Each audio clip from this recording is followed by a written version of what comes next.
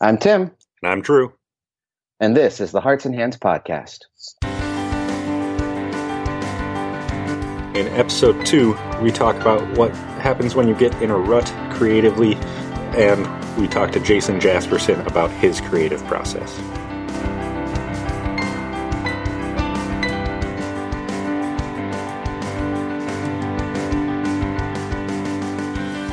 Welcome to episode 2 of the Hearts and Hands Podcast. I'm your host, Drew Sonnenberg, joined as always by my co-host, Tim Babler. How you doing, Tim? Doing pretty well. How about you, Drew? Well, I've had better days. I'm I've been stuck in this rut lately. So, as some of you may know, here at Illumin, every year we host a songwriting weekend. It's one of my favorite weekends of the year. But this past year, I wrote this song about the peace that passes understanding, and I was really excited about it, and I got to a place where I really liked the words, and I wrote a melody for it, and I performed it at Songwriting Weekend, and it was fine. I got some nice feedback and everything, but I was never really satisfied with the melody for it. I've tried rewriting it now. It's at least 3 or 4 times, and I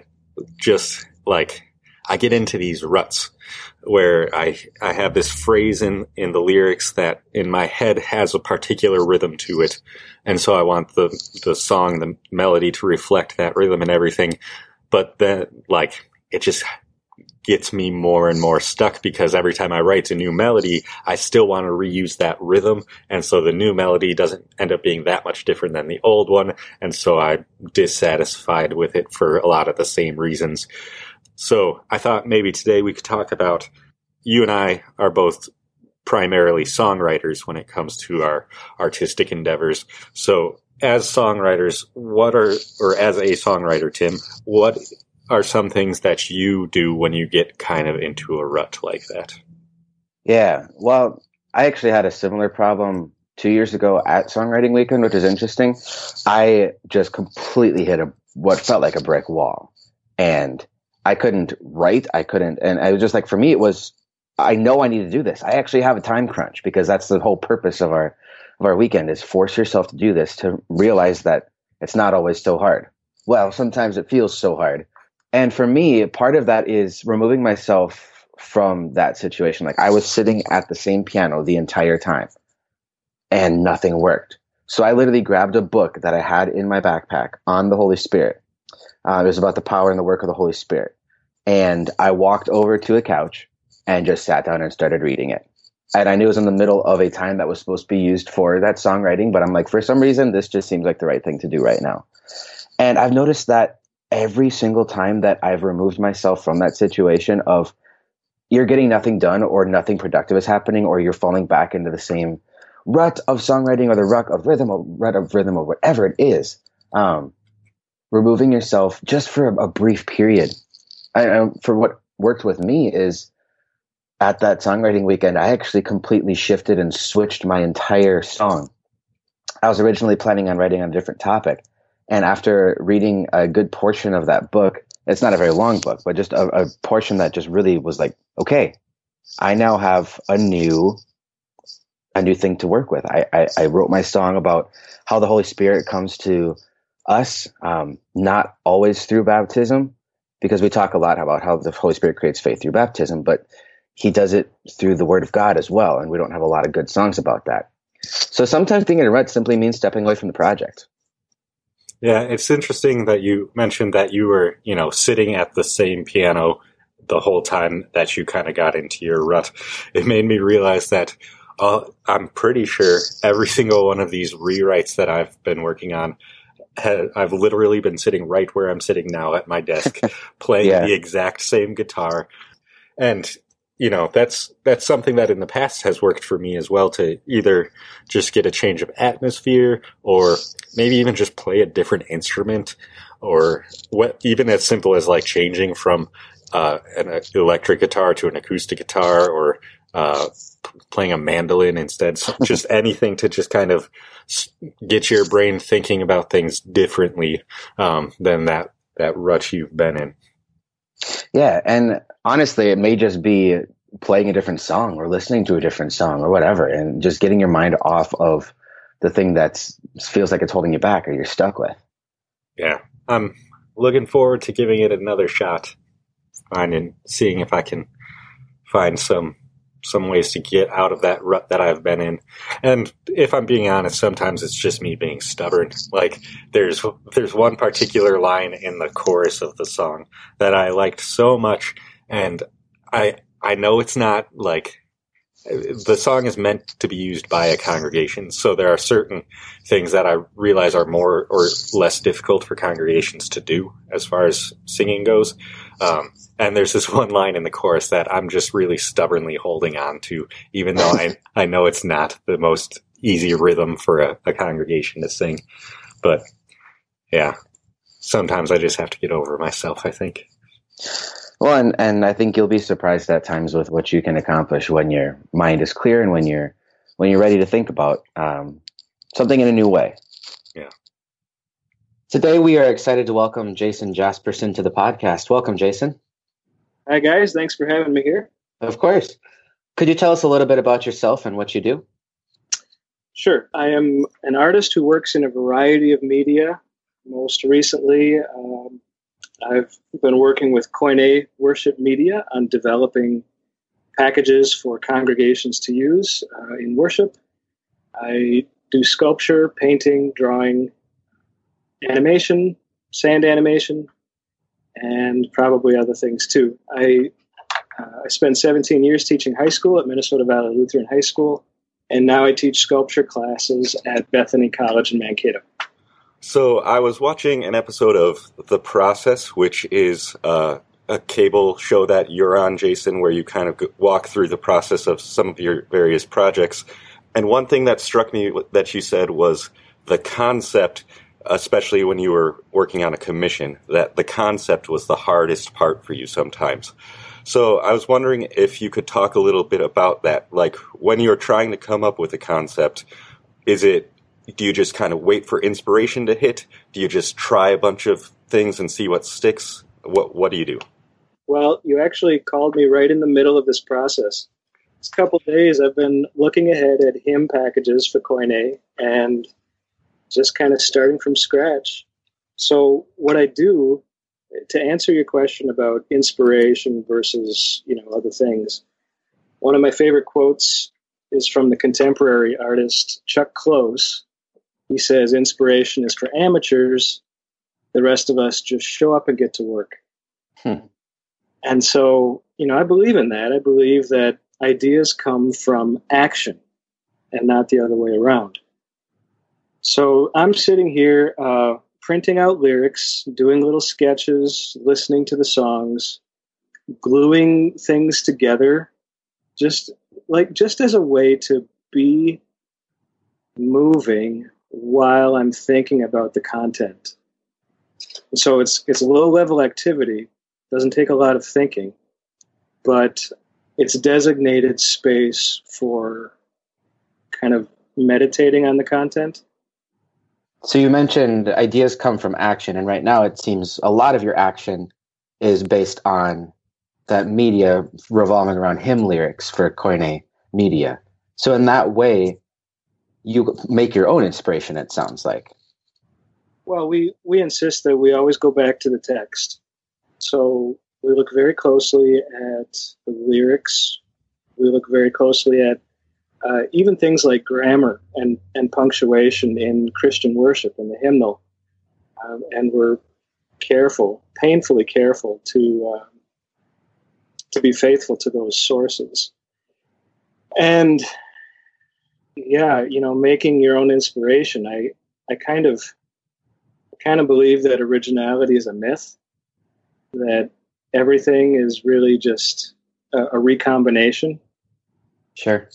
So right now, actually, I'm scanning postcards from Germany, I think from the early 1900s, of Albrecht Dürer prints. And I look at these things. I've got a stack of hundreds of them. Each one's a different image.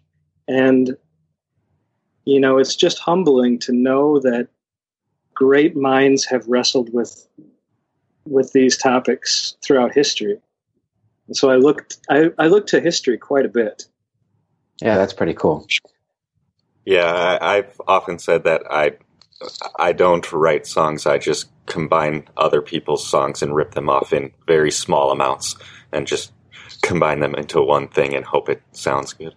Yeah, I taught high school, and in advanced placement art, the APR Council is very insistent on students not plagiarizing their artwork. So the example they gave is they showed slide after slide after slide, dozens of slides of students copying the front cover of The Doors with Jim Morrison with his arms stretched out. Yeah. This iconic image that gets done over and over.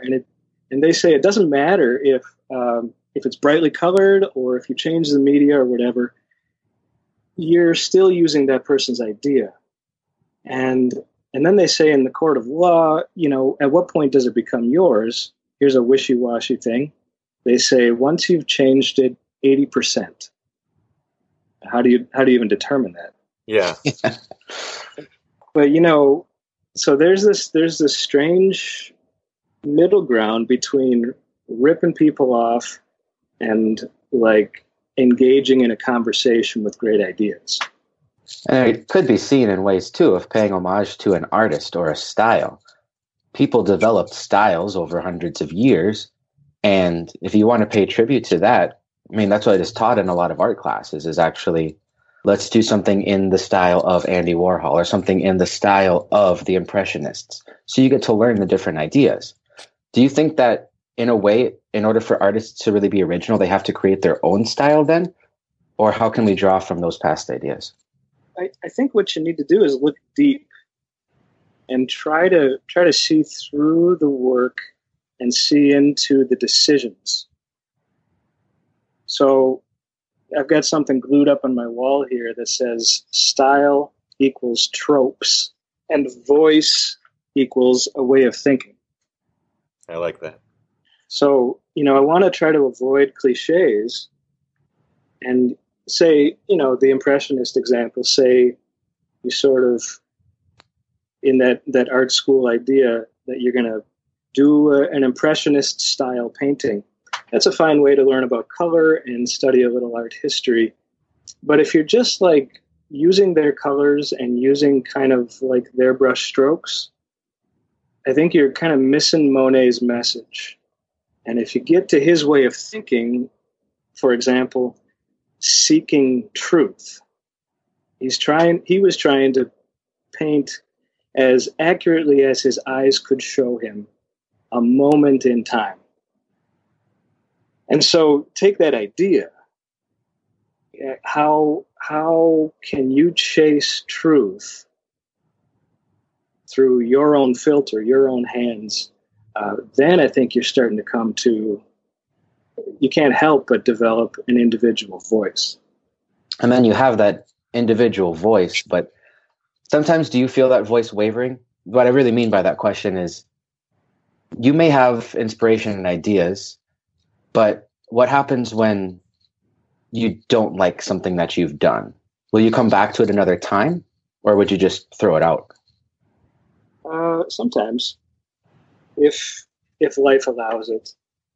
I've come to a point where, I'm backed up with projects, and those projects are commitments to other people, and so, sometimes I have to let something go that I'm not. I know I could have done better, or I could have. If I would start over, I would do it differently. But I don't know if life will allow me that chance. I've had a couple examples I can think of. For example, with Koine, I've done 3 versions of Sand Animation for their song "A Son Emmanuel." Okay. And that feels like it's resolved for me. I think I got it. But there's a lot of things dangling out there that I'd love another shot at. So when you have specific commitments, and in the past having maybe commissioned artwork, how do you find yourself taking care of the process or making sure you keep your priorities straight? It's a great question. I've had to learn task management. I've had to work very hard at keeping track of all of the different commitments that I make. And, honestly, I've found that I'm not a great communicator, especially when I'm in the zone, when I'm, really working on an idea or a project. That's a place I feel is important, that I need to stay in there, because that's where the work happens. But in order to free up my mind and allow it to think about the concepts, I use Evernote to keep track of my tasks, and I put my tasks in different task categories depending on where that is in the workflow. So, for example, a task might be in a do it now place, which means that it'll only take a couple minutes, just do all of these real fast and blast a bunch of them out. Or I might move something into a projects in process category, and it just sort of stays there in a holding pattern. I might put something in a waiting for if, for example, I can't do anything about it at this point and I need some feedback from somebody, or something's coming in the mail, or, for some reason I can't take action at the time. So that's all part of the getting things done setup. I forget the name of the guy who invented that, but it's a production kind of life hack. So that has really helped my sort of scattered brain keep track of things. I can just review my tasks, move them around, delete them if I need to, put some notes, put some images in each of those notes.